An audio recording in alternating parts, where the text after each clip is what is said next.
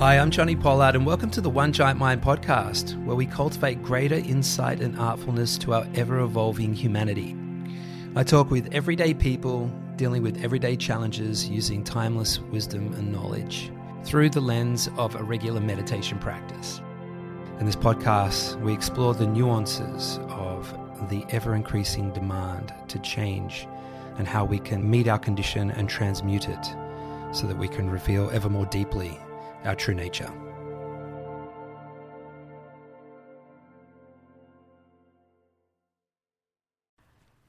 So I have a question for you, Johnny. It's about the rise of technology at the moment and how, I feel compelled to be part of it, but I also am disgusted by its direction.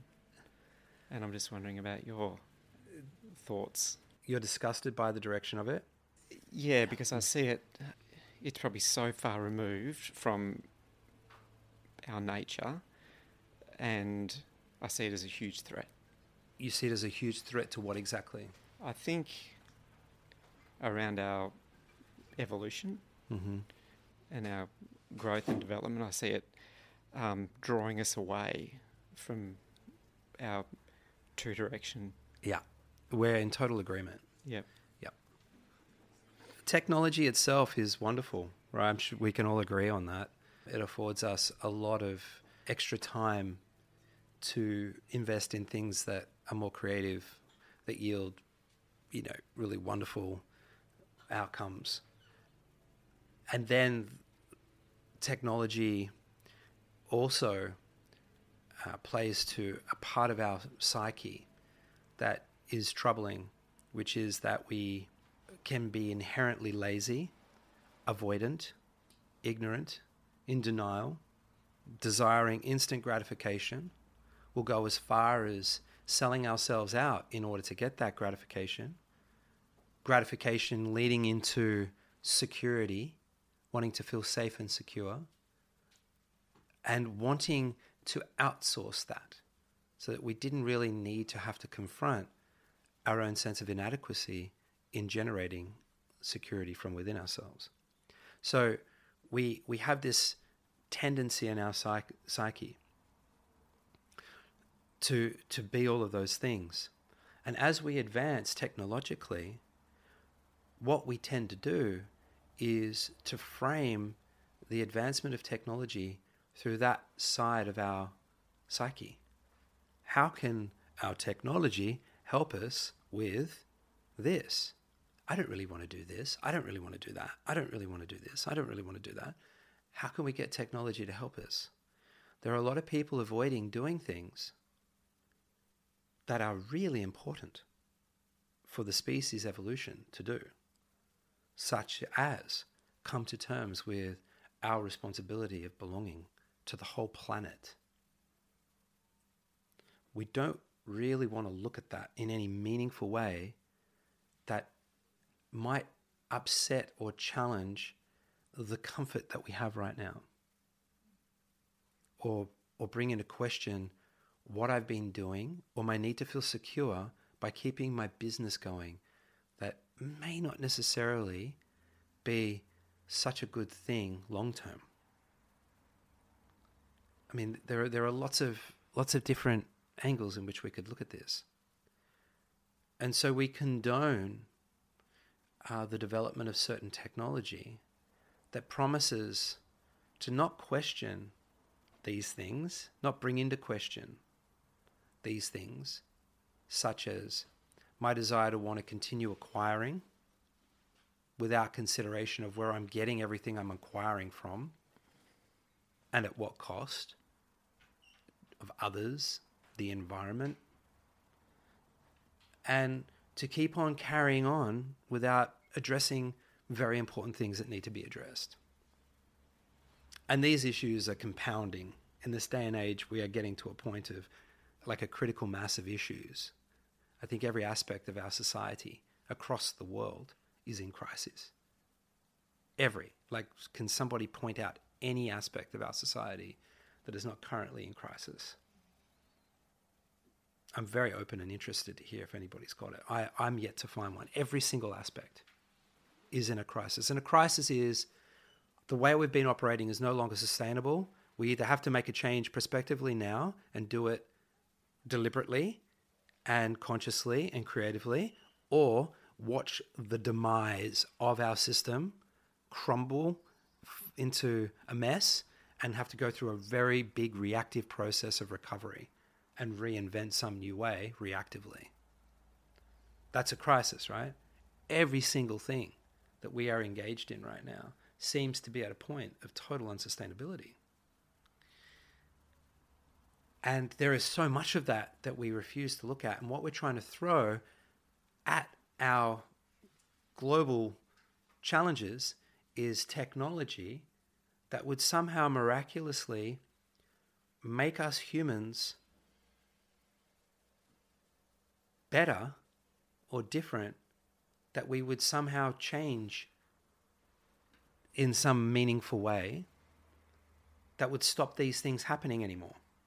The proposition of fusing, human brain matter with microchips to increase computing power, to enable us to more efficiently interface with the internet. I fail to see how that necessarily is going to make us better humans in terms of aligning our values, having greater compassion and tolerance and patience and reverence for life. If anything, it could exacerbate these qualities of greed and wanting to cut corners, wanting instant gratification, wanting more power now, more capability now at any cost. Yeah. So I'm with you in the concerned camp. I don't think that we are ready to be messing with merging technology with our biology. I think that we'll only ever be ready once we've demonstrated to ourselves that we can truly care for one another and the planet and live sustainably as naturally biological creatures. And until then, any amplification of what we are now is just that, an amplification of what we are now. And at the moment, our destructive tendencies and our tendencies to ignore, deny, and want instant gratification and have shortcuts, it's at the forefront of the way we operate. And, all that's going to do is, in my opinion, expedite our demise. It's going to expedite destruction.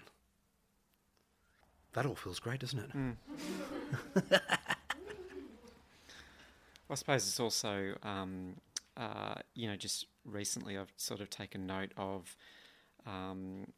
the shift of wealth into, these technology, businesses, particularly around social media and advertising and ways of getting to mass populations.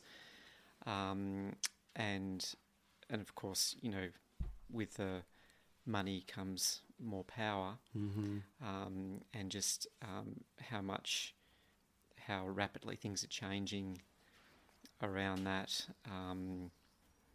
arena, and the ability for those power-hungry messages of control to reach the masses is occurring. Yeah, that is also confronting. And technology plays a massive role in that. Yeah. I mean, but this was always on the cards. The nature of capitalism is that, it's a free market and anybody can, get out there and make money. And invariably, someone's going to be better at that than others. And then someone's going to get really, really, really good at that.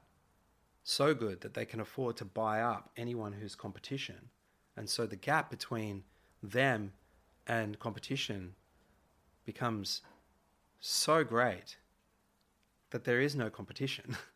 They own everything. So capitalism actually is a game that has an end game, like someone wins. in the capitalist game.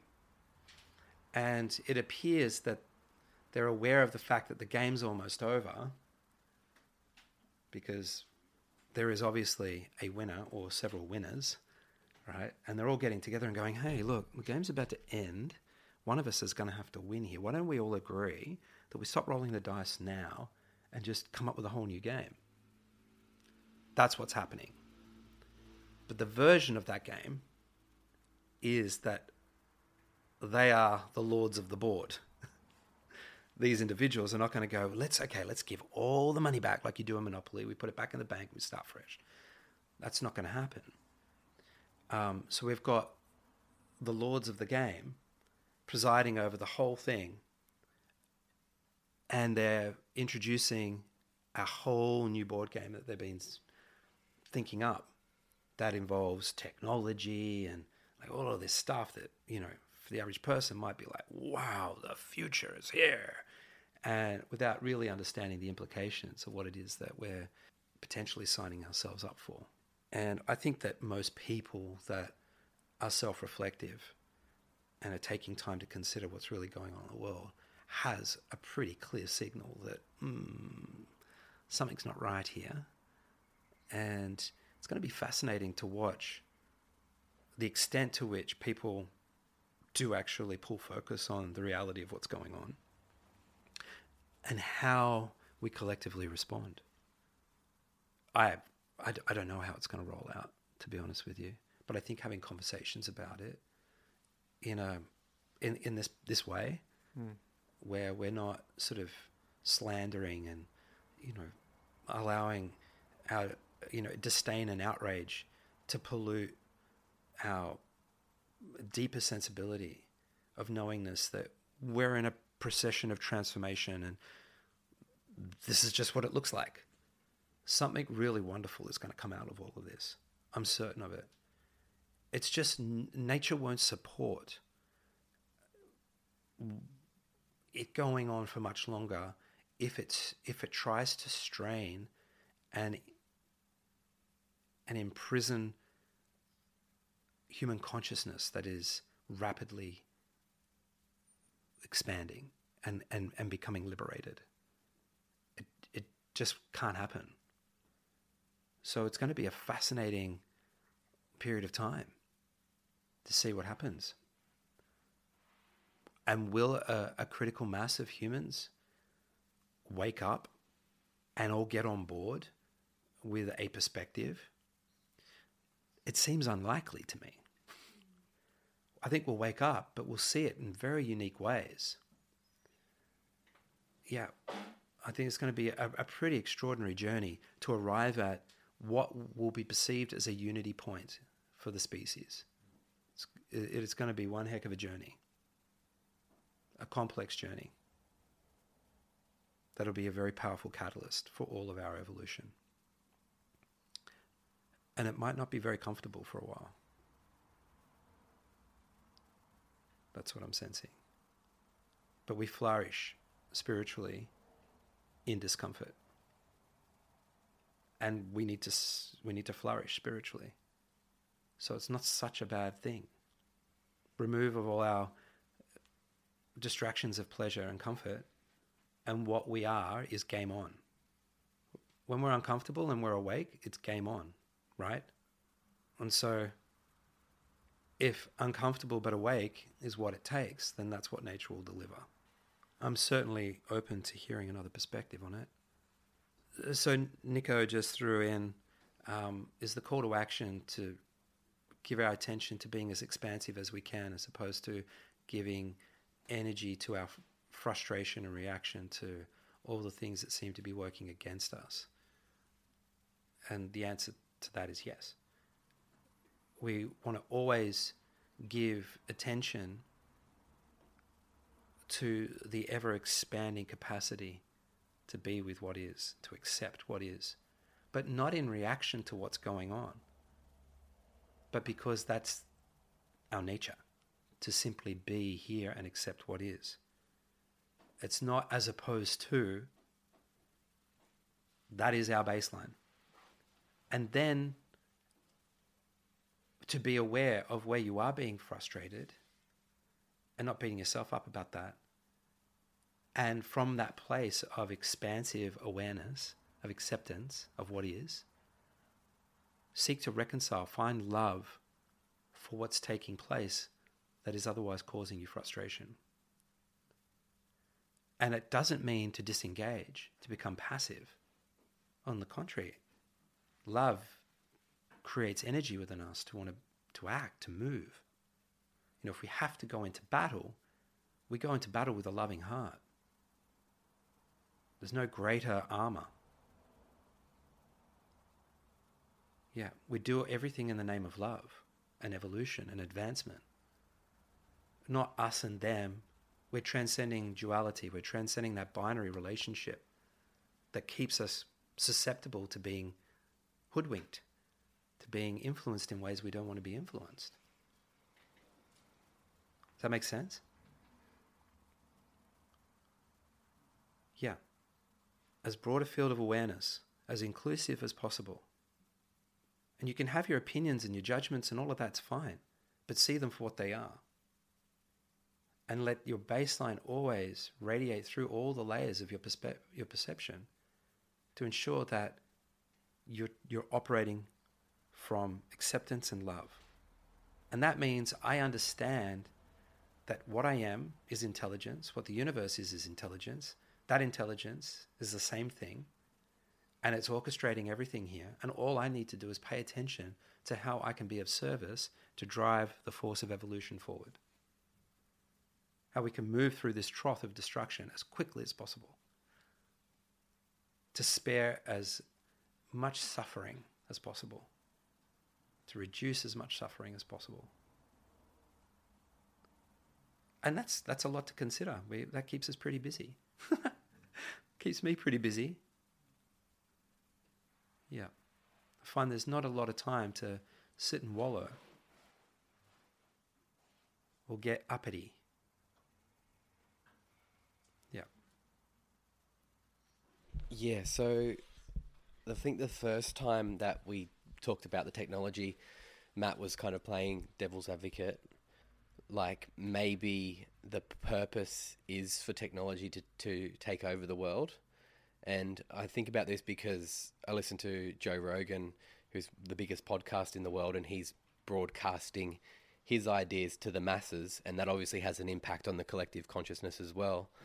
And one of his key kind of things that he goes over is maybe that the humans are just like a physical caterpillar giving birth to the butterfly of technology, which is probably more like, I feel, more of a dangerous idea than a positive one, especially if we're you know what happens to the caterpillar at the end of the transformation. Yeah.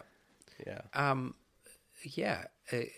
Again, you know, he says it's a possibility, and a possibility that would become a probability dependent on the expectation of the souls involved. Mm-hmm. And my position is that we haven't yet come to understand who we are as human beings.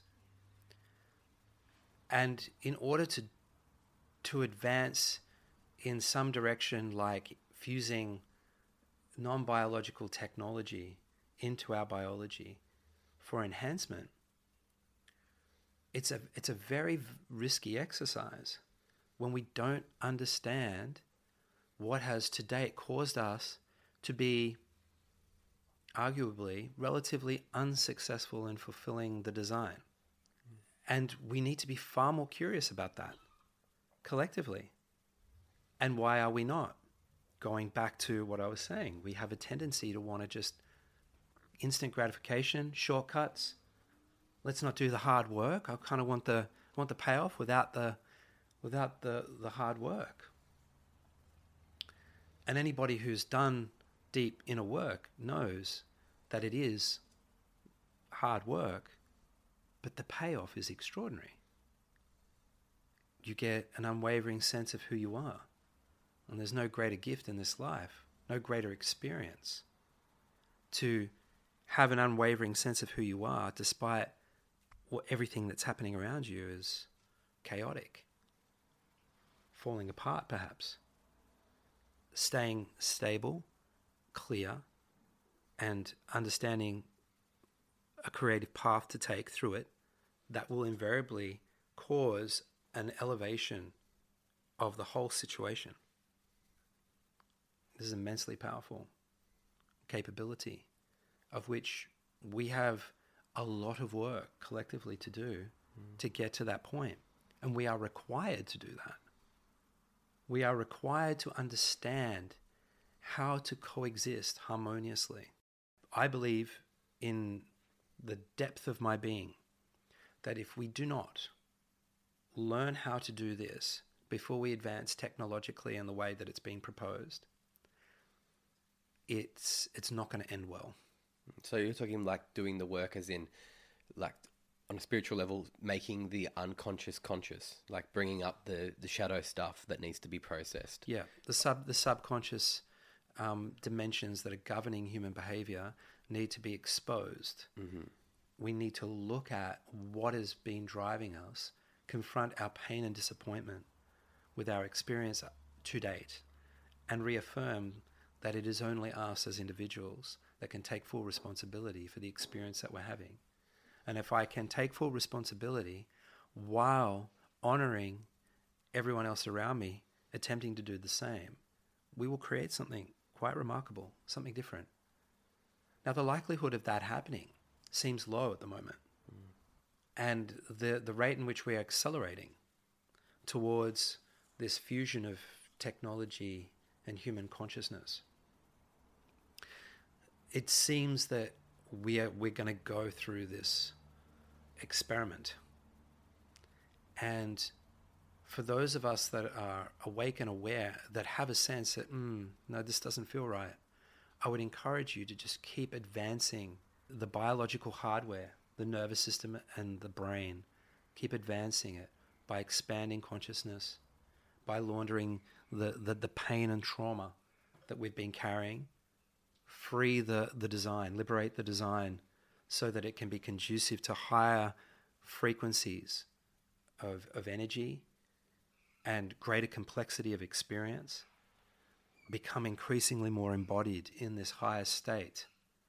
So at the very least, there is a contingent of humanity that has done this and is doing this actively, while another part of the species is experimenting with this other stuff.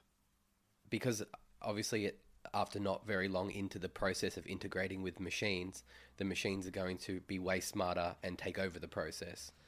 It's more than likely. Yeah, they're going to have greater capacity to dominate resources. And that consciousness state of that as in the collective would be like the shadow of the collective. Yeah.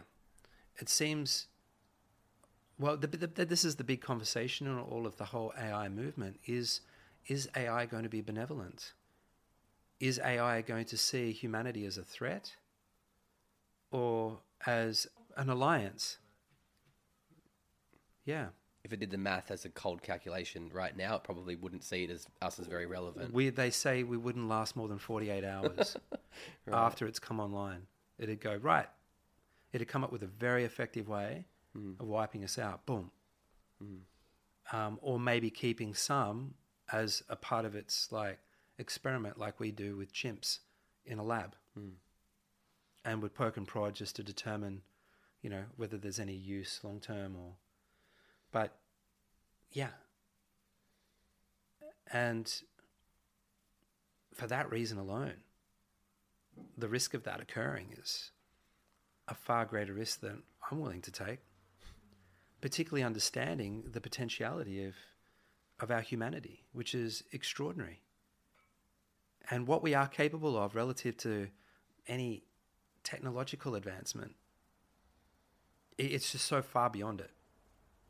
You look into the history books of the great seers, the great rishis, and the illustrious states of consciousness they attained, and what their capabilities were, what they were cognizing, what they were sharing as what humans are capable of is stuff of fantasy books, but it's real. And it's just that as an aspiration has not been promoted for whatever reason. We don't think of it as something to aspire to get enlightened. And we need to shift that narrative as quickly as possible. That it's not only your birthright, but a social responsibility. Enlightenment is a social responsibility. And we need as many human beings advancing into these higher states as quickly as possible, if only to stop a tipping into some calamity. Because just the coherence of high states of consciousness can avert a calamity. Balance it out a bit. Balance it out, correct. Yeah. Cool. And if we can avert annihilation, that'll be a good victory. Yeah. For the time being, in this particular age, yeah. That would be a great outcome. To avert annihilation, to create a greater amount of runway. Because we're running out of runway. And it's like, this plane ain't going to take off. It's just going to go... We need more runway to work out how to generate the power to get liftoff.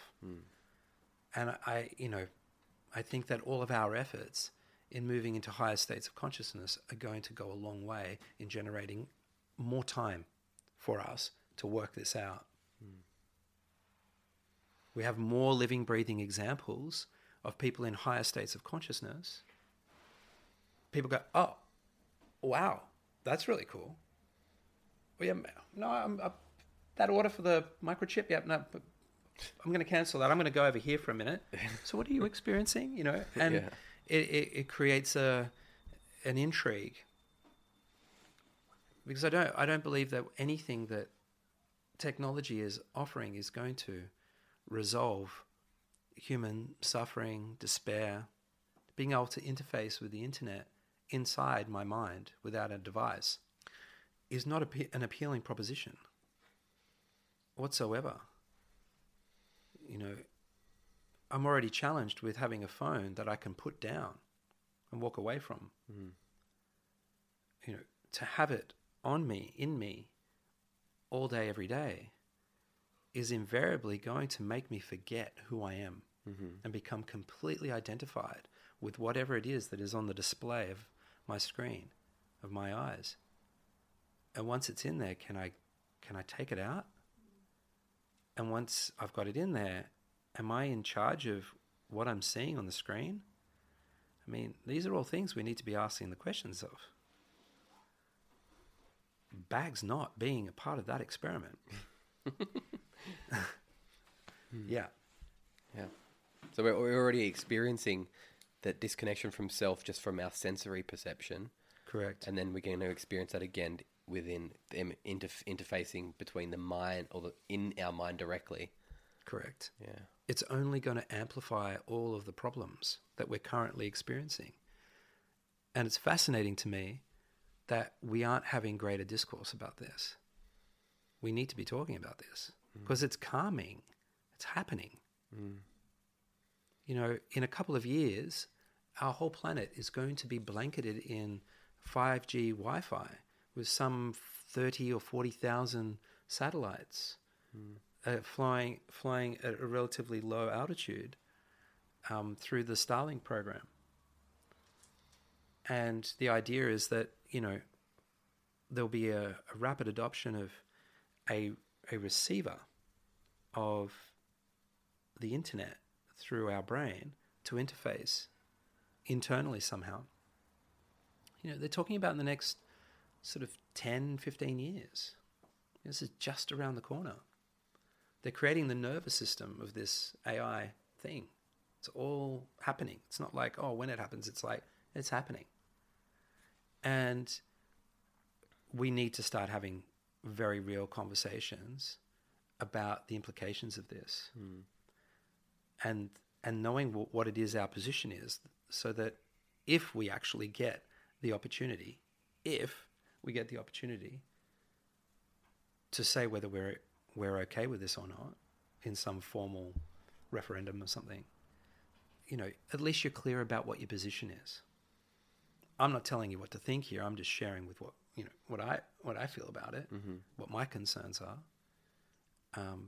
But be really clear about what it is that you think and feel about this, because it's coming.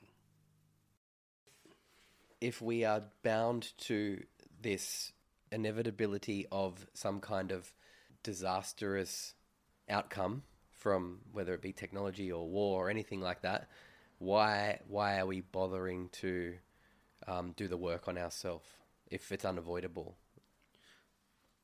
We don't do the work on ourselves based on an event occurring. We do work on ourselves because we are choiceless, because it's our nature to free ourselves of the bondage. We don't do what we do in the name of any one specific outcome. We're not assigning our efforts to a particular outcome other than, loosely, may all beings be happy and free. And we go with the flow. What's going to happen is going to happen. And does that mean I should just go, all right, everybody, go home now? I have nothing more to say. No. Why am I doing this? Because I don't know anything else to do. I feel compelled. Why do you do what you do? You feel compelled. It is, and it's evidence of our nature. Our nature is expressive non-reactively. Our nature just expresses because that's its nature. We express love. We shine light into the darker crevices of our psyche, our collective psyche, with the hope of learning and understanding something, so that we can potentially avert an unnecessary amount of suffering. Yeah, that's the simple answer there. With the hope that we might avert some unnecessary suffering. But if it happens, well, it was necessary. We accept that. But me doing what I'm doing, and with the vigor and might that I'm doing it, is not contingent on a particular outcome. I very rarely think of the future, to be honest with you. It's only when somebody asks me a question like that and I go, oh yeah, that. Oh. It feels like a nail biter.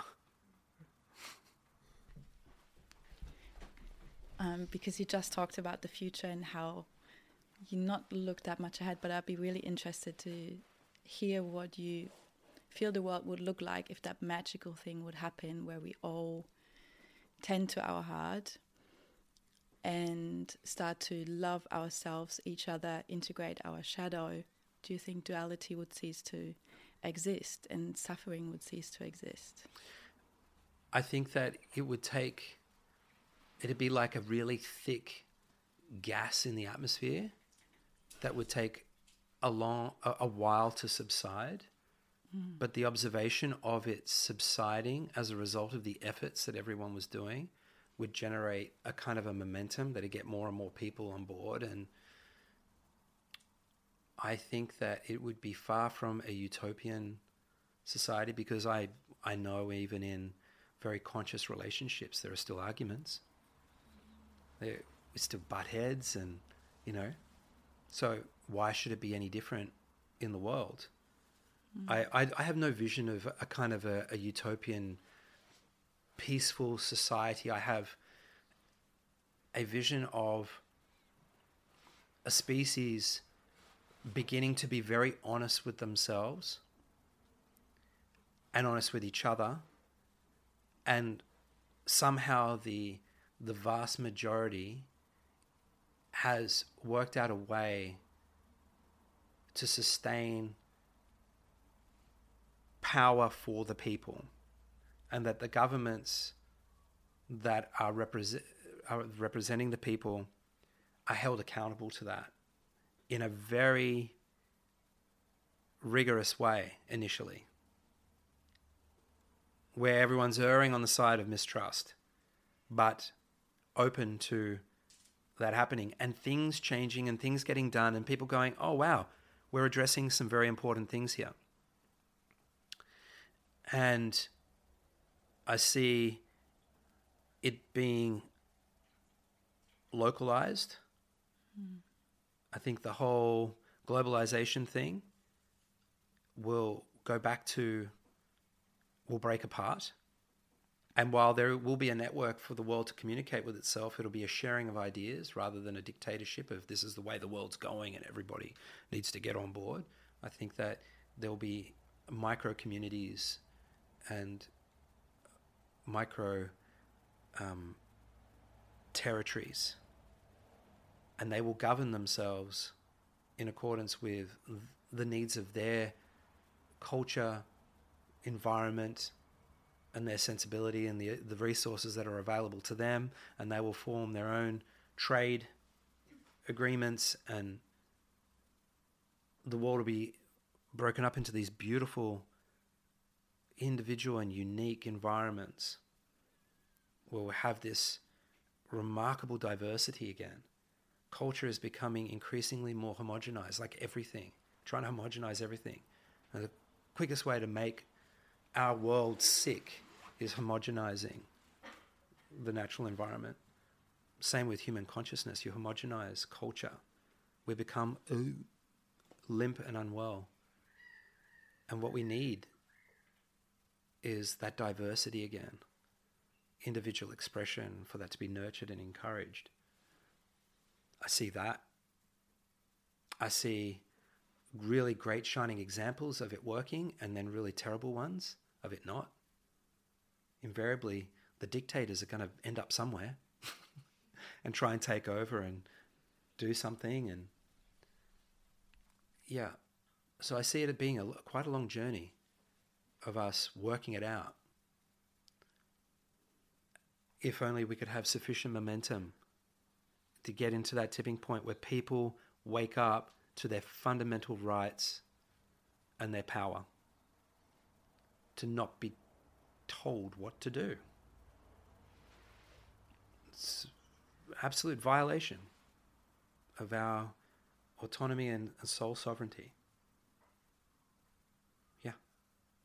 To be told what to do against their better judgment and their will. The sooner that people wake up to that, the better. And it doesn't mean that you have to be anti-establishment, anti-institution, anti-government, anti-fight the power, all of that. No, it's not what I'm saying. What I'm saying is to be able to go within and make decisions for yourself based on your own experience and not feel pressured in any way to conform to social norms that don't reflect your own sensibility. For there to be a platform where you can freely communicate where you're at for the sake of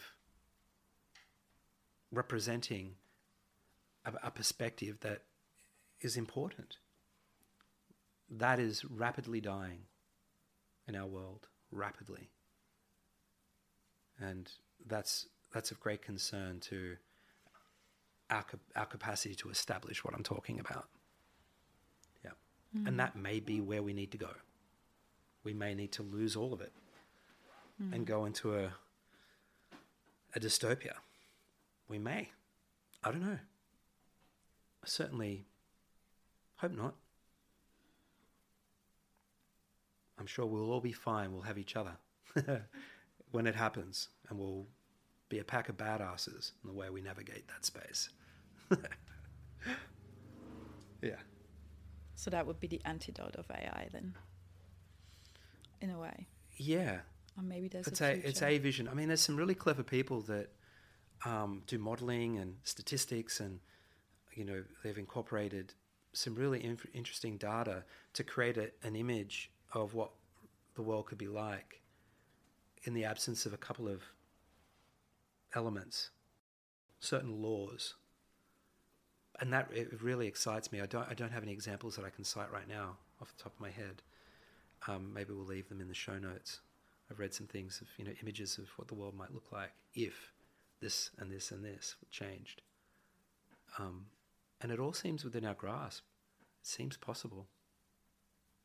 Yeah. We need to start envisaging anyway the world we want to live in, rather than be in a state of outrage and fury about the world that seems to be encroaching, that we might not necessarily want to live in. Put your attention on what you want, and that generally is the thing that grows. Put your attention on what you don't want, it's generally the thing that still grows. Yeah. Thank you very much. Thank you. So in terms of time and how long, this form of technology has been around, could it also be that this is just the flavour of the month in terms of time scale, and we're all just getting hyped up about something that's truly not Even close to nature, yeah, and nature will prevail? Yeah. Yeah. Quietly, I've got my fingers crossed behind my back for that one. Yeah. But I'm just seeing a lot of evidence of our advancement. Yeah. It's, they've already got driverless cars everywhere in the US. That's like, wow. Like super responsive. But I suppose more the statement or the question is, anything that we've created really to date, such as chemicals, nothing has ever really, been promoting for humanity's, Longevity. Yeah, that's right. Yeah. So, again, we're sort of predicting AI takeover, but, is it potentially destined for failure just because it's something, So unnatural. that we've created, Yeah, and yeah. it's so far removed from nature? Yeah. I hope so. Yeah. That's just my personal... I hope so, to the extent that, that some higher intelligence intervenes and really gives us an opportunity to fulfill our potential as biological beings first. So we get to have that experience. And then, experiment and explore with hybridizing for the purpose of just amplifying what is already good, if there is a need for it. Yeah. Yeah, it seems as likely. And, like I say, I don't think too much about the future, because it's just, yeah. I just focus on now and how best to respond now. And how best to respond now is a timeless response. It's the same as we would in any other era or epoch, with love, with openness. We're using the same foundational qualities that define our humanity now as we would in any other time, and even into the future. I certainly make no bets. I'm not a gambling man in that department, because anything could happen. And what we've seen in the last 10 years, it's like, wow, that really just happened? Is that where we are? So it feels like anything's possible, right? Yeah. But to the extent that I won't leave any of it to chance. To the effect that I can affect reality in the direction of what I feel is going to be the most rewarding experience for me, my family, my community, and humanity, I'm going to invest myself 100% into. Yeah. But it's a great point you make. We'll learn a lot from it, that's for sure. When it plays out, it's like, oh wow, nature really will let us jump off the cliff. Hiroshima happened, Nagasaki happened. There's so many things that have happened. It's like, oh wow, nature is really allowing us to learn the hard way. There's the countless things. World War I, World War II, all of these things that have happened. It's like, okay. So it seems likely that it's going to be allowed to happen. Well, I think we're also talking in response to humanity versus not just our species on the planet, but every other living organism on the planet, Yeah. you know, what will prevail. Mm. And I guess yeah, it's probably, you know, important that you know, I acknowledge, you know, in terms of talking about nature, not just humanity. Exactly. Yeah. The whole thing. Mm. And nature itself sees everything as one whole thing. Mm. And we're part of that. Mm. Yeah. It's only us that see ourselves as separate. Mm. Yeah. And it's hard sometimes not to identify that. Yeah. Yeah. Yeah. Yeah. Because we've been so deeply indoctrinated into that. Yeah. And that's the core of the problem, is that we see ourselves separate. Mm. Why we are behaving like this is because we think we are separate, and we have no awareness of the intelligence that comes with belonging to the whole thing. Mm. And that's why we, without conscience, are doing everything that we're doing and creating such a mess Mm. of it all. How long will nature tolerate it? It's yet to be seen. But the Great Mother, she's very patient, it appears, and okay for us to learn the hard way if we need to.